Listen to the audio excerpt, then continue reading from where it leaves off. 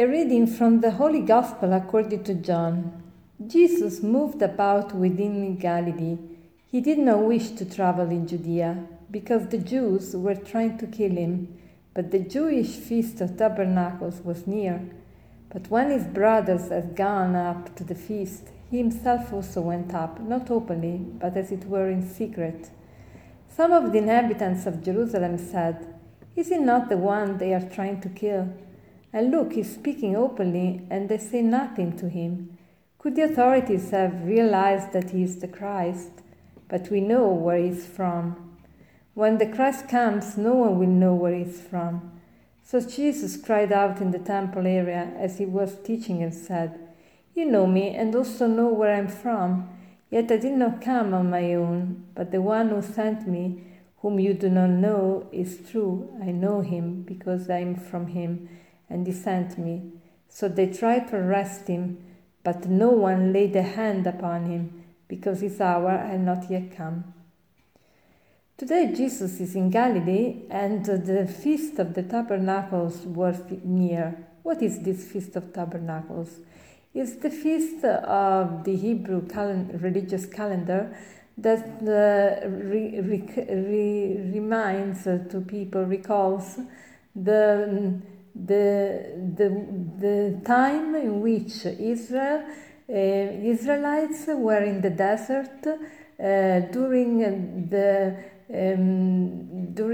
their pilgrimage towards the Holy Land, and they lived in tents, and God was their protector with the manna and with water and with everything they needed.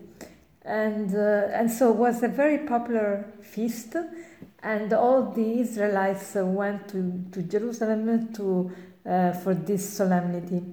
And Jesus at the beginning didn't want to go because he thought they were about to kill him because he accomplished miracles on Saturday.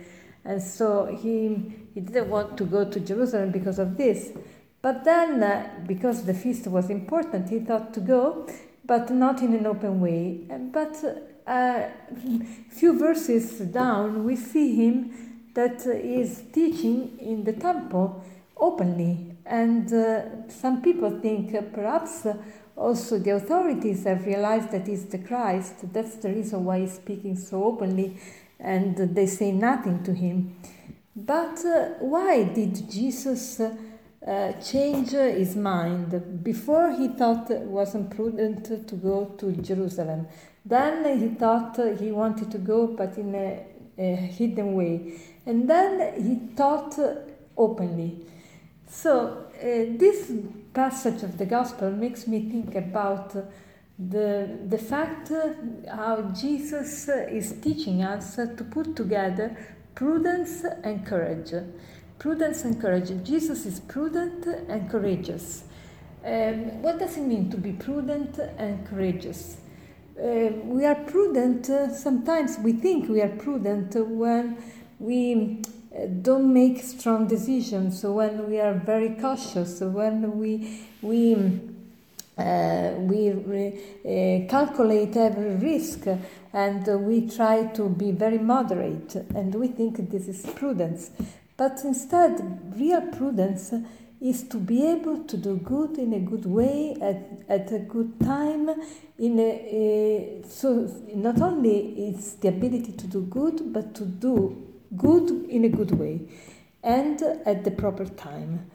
And so the virtue of prudence teaches us to discern what is the best thing to do here and now.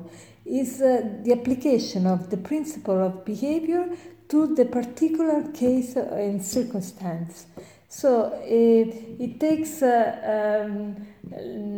lots of responsibility, it takes courage to be very prudent.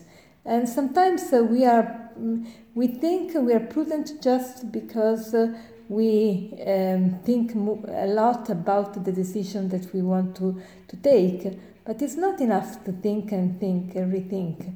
But we need to judge the situation with the eyes of the faith, with the eyes of God. And that is real prudence.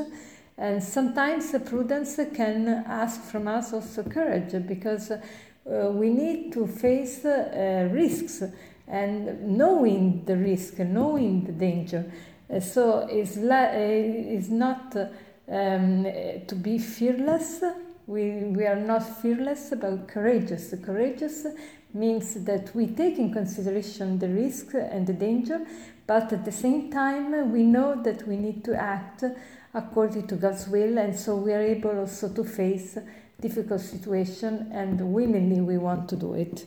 So let us try to see if we are prudent in a wrong way, in the sense that we are very moderate and we never, we don't evaluate the situation here and now according to the God's principle, or and let us be courageous. Let us be aware of dangers and risks, but at the same time face them when there is need to do it, and avoid them when there is no where it doesn't make sense to face them.